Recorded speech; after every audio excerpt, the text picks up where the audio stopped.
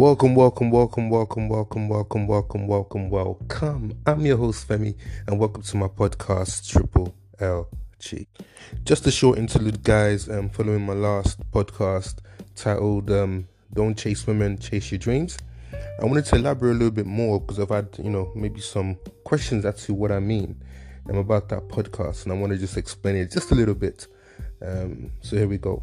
So to me, when you chase somebody, you are in a process where you are running after someone who was running away from you, basically, right? And when you're chasing somebody, you don't see the destination. You don't know if that person's going to be turning left or right. You were just chasing them, right? In the animal kingdom, a tiger chases a deer or whatever, in the process to catch it so he can kill it and he can eat it. In the same analogy, if you were chasing somebody, you don't know when that chase is going to end, as I said before. You don't know what that purpose serves. You don't know how it's going to end. In pursuit, you have a destination. You know how, you know the whole process and so how, where you're going to get to, if that person's going to turn left or right. You were guided in that pursuit. One of the clear things I've learned to understand is that we don't chase God, we pursue Him.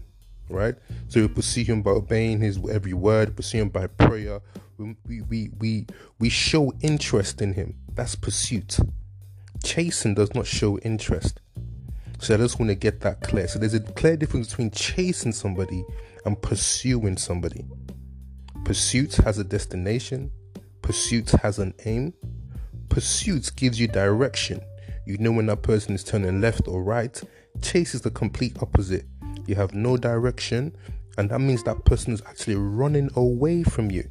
So that's not a pursuit, that's a chase. And that serves you, it does not serve any reward. So I just want to get that clear. Thank you very much, guys, for listening, and I'll catch you on the next one. Stay blessed.